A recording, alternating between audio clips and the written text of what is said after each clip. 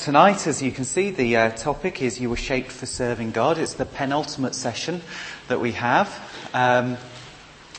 Just a couple of notices. One thing about this as well, as we're talking about serving God, we have got, if you would like a copy, and we haven't got that many, but we can photocopy some more, a questionnaire, sort of discovering your basic gift, it's called. So if you're sitting here thinking, you were talking about serving God, and we might talk about spiritual gifts or how we might serve God, and you think, but I've got no idea whatsoever, do have a look at one of those. They won't give you an exact thing of what to do, but they may just help you begin to understand a little bit more about what you feel you might be called to do with serving God.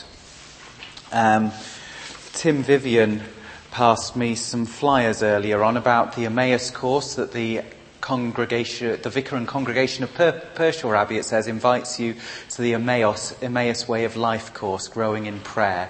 That's starting in May. If you'd like to look at some more details, they are available at the back as well.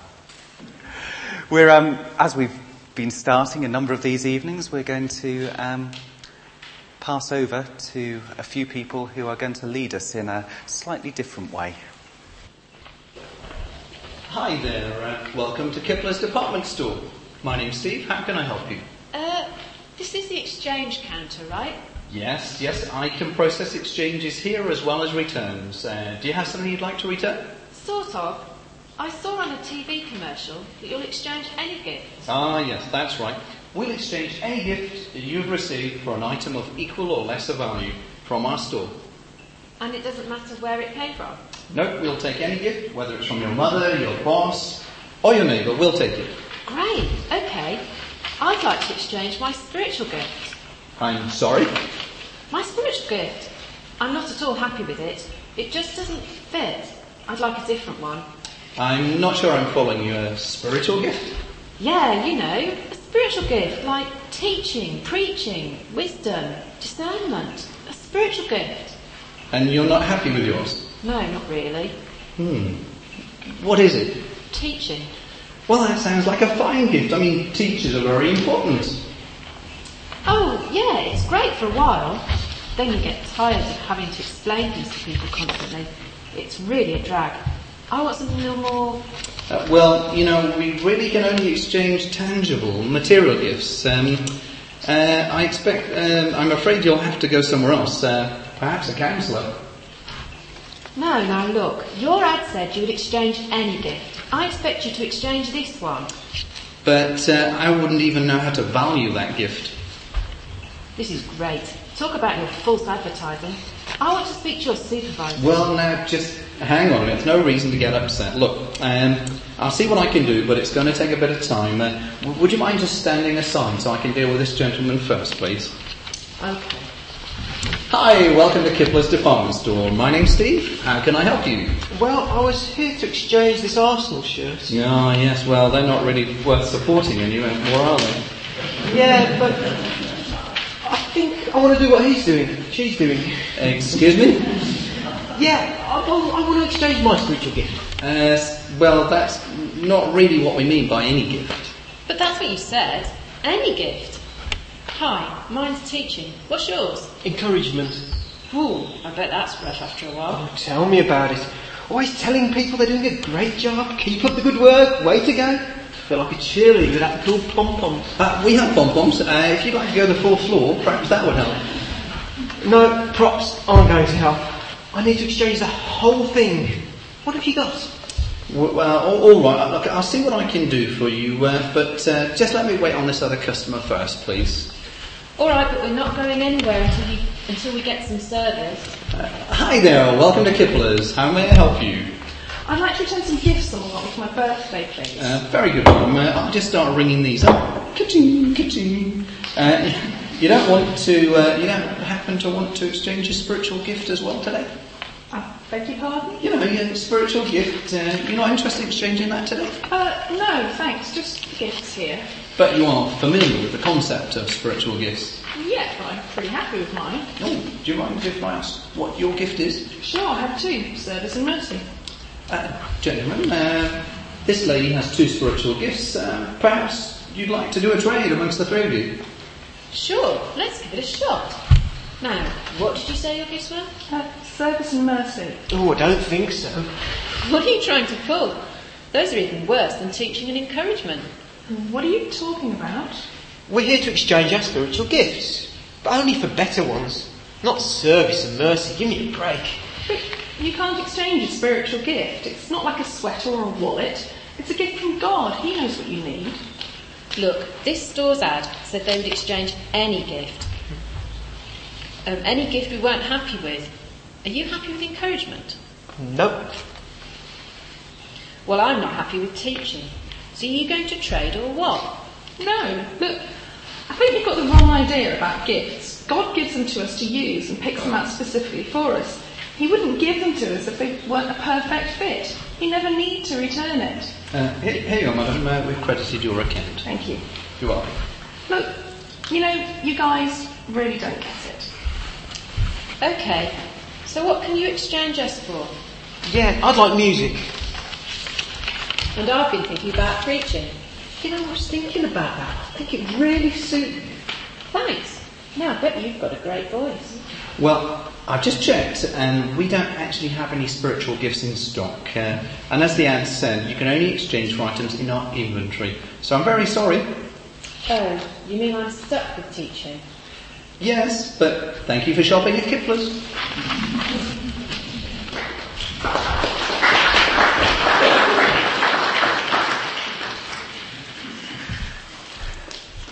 Thank you very much.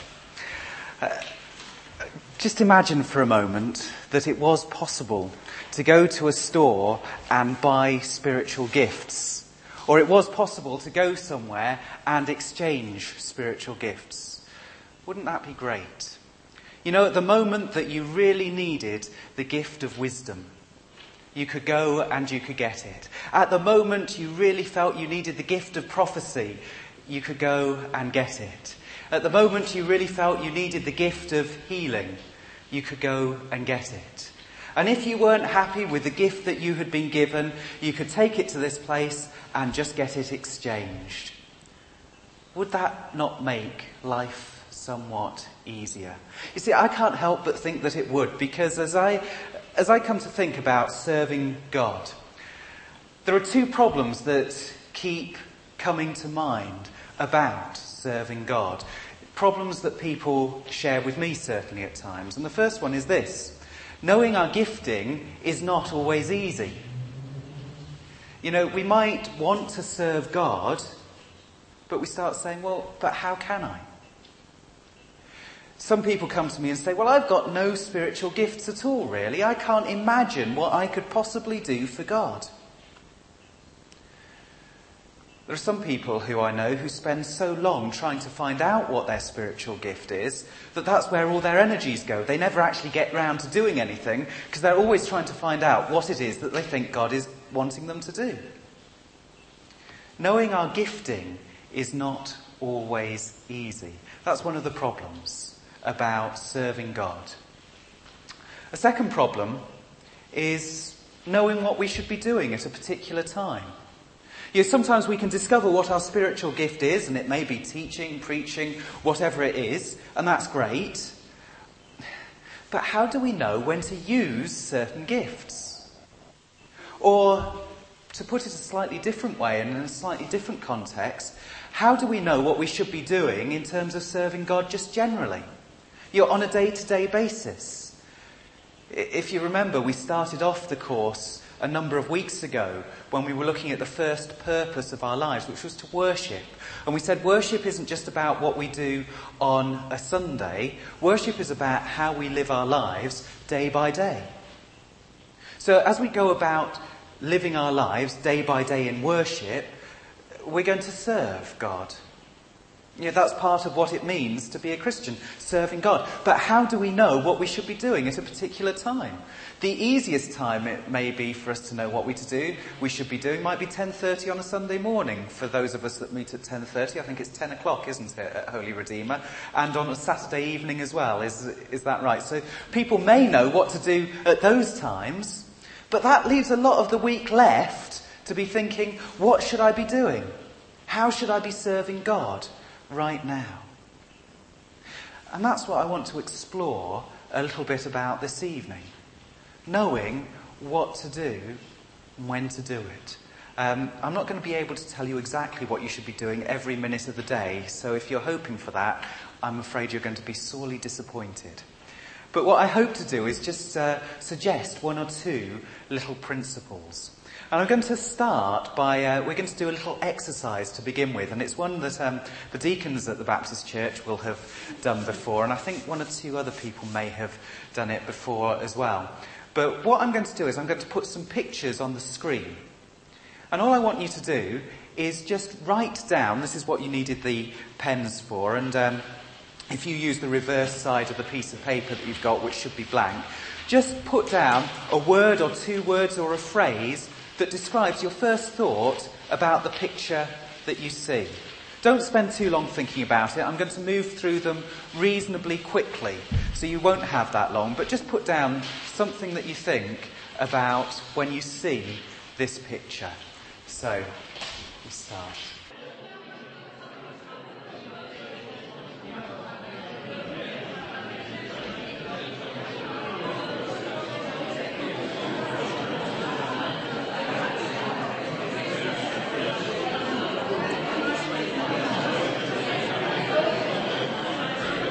Okay, well, I'm sure you could spend quite a while talking through some of those things. But if you could begin to bring that to a close, and we'll move on, and you can talk about that some more in a little bit if it's helpful to you. The question I'd quite like to ask you as you look at that is, did everyone come up with exactly the same things? No. So there may have been some similarities, and maybe on some of the pictures some people may have come up with the same thing, but probably by and large we all looked at different things and looked at the pictures in different ways.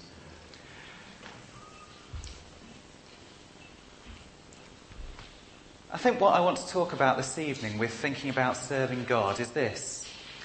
I believe if we really want to be serving God as He wants us to, if we want to know what we should be doing, we need to try and see the world as Jesus saw it.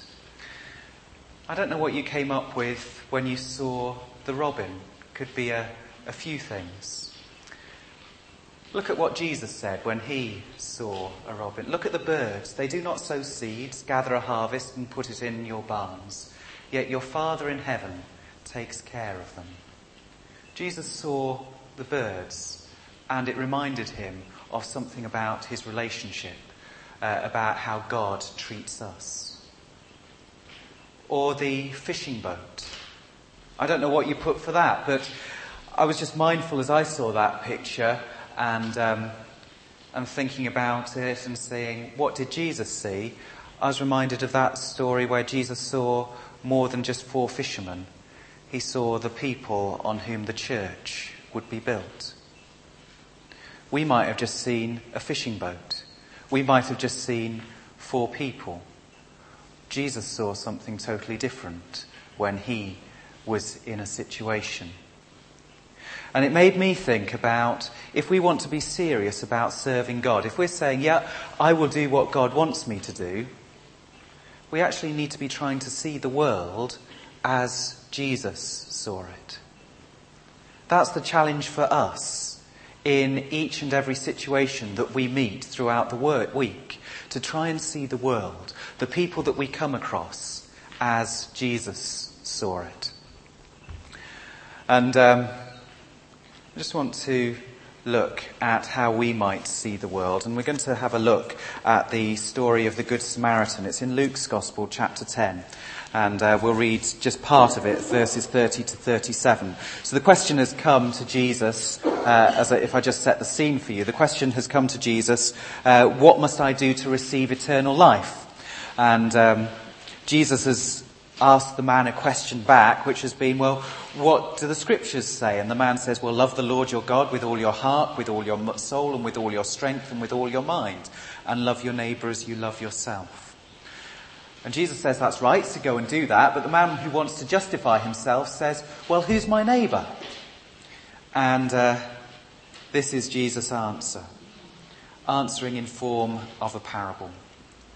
There was once a man who was going down from Jerusalem to Jericho when robbers attacked him, stripped him and beat him up, leaving him half dead. It so happened that a priest was going down that road, but when he saw the man, he walked on by on the other side. In the same way, a Levite also came along, went over and looked at the man, and then walked on by on the other side. But a Samaritan who was travelling that way came upon the man, and when he saw him, his heart was filled with pity. He went over to him, poured oil and wine on his wounds, and bandaged them. Then he put the man on his own animal and took him to an inn where he took care of him. The next day he took out 2 silver coins and gave them to the innkeeper. "Take care of him," he told the innkeeper, "and when I come back this way, I will pay you whatever else you spend on him."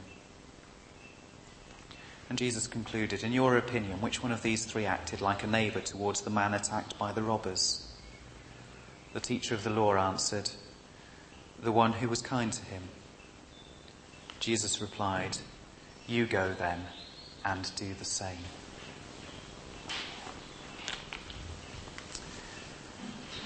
We get some examples there in that story of different people seeing the world in a different way. How we might see the world. Well, the first thing we might look at is, in this story, is we might have said, it's his own fault. The person who was robbed and beaten along the way should have known better than to be walking along that road at that particular time. The road from Jerusalem down to Jericho was a notorious road. It was full of lots of twisty bends, lots of rocks. The perfect place, if you were going to hide and attack someone, that's where you would do it. The road was known to be dangerous. You don't travel along it on your own. And yet this man had. So the first thing that somebody walking along might say is, well, it's his own fault. He should have known better. I think sometimes we can look at things that are going on in the world and think, well, actually that's their own fault. They should have known better. They've asked for trouble.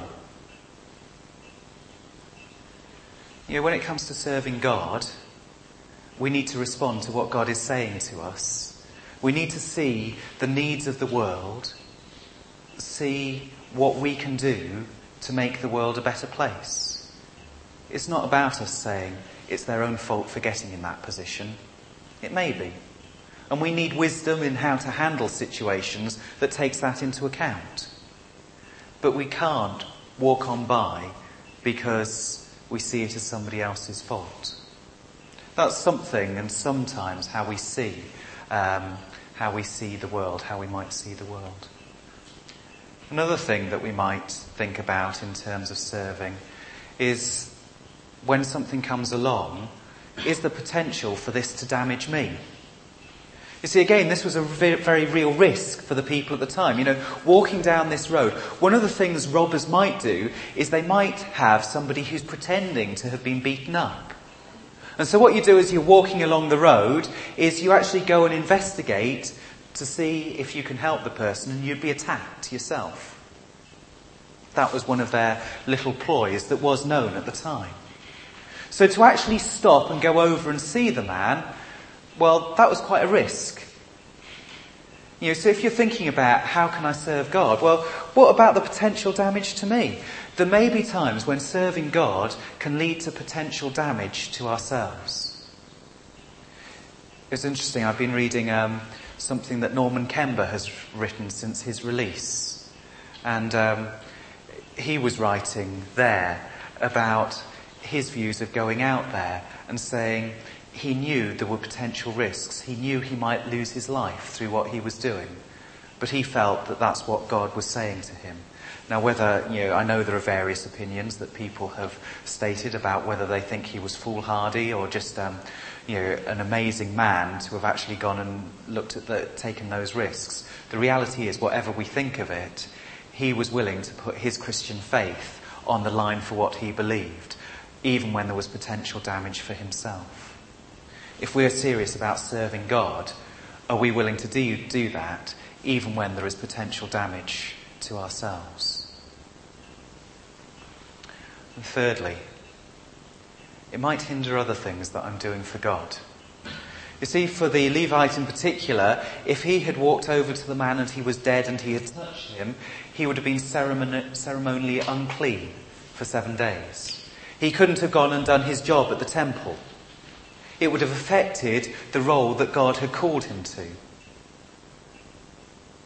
On Sunday morning I was preaching about the fact that Jesus stopped. And very often when you see Jesus performing healings, he's stopped on his way to be doing something else. But he takes time out from what he's planning to do in order to do what God wants him to do. And I think sometimes for us, we can have an overall agenda about what God is calling us to do. But if we're serious about serving God, it may actually at times hinder what we actually think is our big project. I have all sorts of things I think I'm supposed to be doing in ministry. But there are times when I need to respond to the needs that God wants me to respond to, not the ones I think I want to respond to. And the question I have to ask myself is, am I willing to do those things even if it hinders the other things that I'm doing for God? The things that I think I'm supposed to be doing, perhaps rather than what God is calling me to. These are the sorts of things that I think come out from this example, and I could bring others out, but we haven't really got time tonight.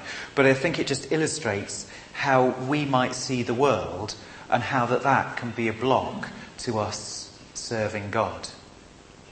Knowing what we should be doing at any particular time, we need to try and avoid seeing the world through our own eyes, as those sorts of things might indicate we would be doing. Instead, we need to see as Jesus saw the world. How might Jesus have seen the world? Well, I think we see him viewing the world through the eyes of the Samaritan. The Samaritan saw that there was something he could do to make a difference. He had the opportunity to go over and look at the man and help him. He could do something to make a difference. Are we willing to do something to make a difference? It may not be a part of my plan. It certainly wasn't as the Samaritan was walking along. I'm sure it wasn't part of his plan to help somebody who'd been beaten up. But it revealed God's character of love and mercy. As we're working in the world and as we're living in the world from Monday through to Saturday, are we saying, it may not be a part of my plan, but my actions can reveal God's character if I act in this way? If we start to do that, then I believe we're serving God as God would want us to serve him. And thirdly, the cost to me is not the most important thing. The Samaritan not only rescued the man, he took him to an innkeeper, left him there and said, here's the money for the bill. I will actually come back later on and pay any more that's needed. So he responded to a need at great personal cost to himself. If we want to serve God and want to know what we should be doing to serve God, we have to ask ourselves the question, am I willing to pay a cost, even if that damages me, even if that makes me struggle, in order to do what God is calling me to do? If we actually want to know what God is calling us on a day-by-day basis to do, if we're serious about working out that call, then I believe these are the sorts of characteristics that we need to show. We're willing to be people who can make a difference and do the little things or the big things to do that. We need to be able to say, well, it's not part of my plan what I'd expected to do today, but it reveals God's character through doing it. And we need to say the cost to me is not the most important thing, that I'm willing to pay that cost if that's what it takes. That's something about how Jesus, I believe, sees the world. That's how we're supposed to see the world and how we're supposed to respond. I just want to finish with one story. It's a story from the Second World War, about a time when there was a bombing raid going on. It was towards the end of the war. And one of the bombers, on its way back from Germany towards England, got separated from the rest of the group of planes. And suddenly a German plane came into sight and was obviously getting ready to shoot at it. And there was nothing the bomber could do except wait and see what happened. And there were a number of rounds fired, and 5 rounds went into the gas tank, where the plane was fueled. The crew of the bomber braced themselves for the explosion, knowing that that was what was likely to happen. But it didn't. And although fuel was leaking out of the bomber, they managed to get back to England and land safely.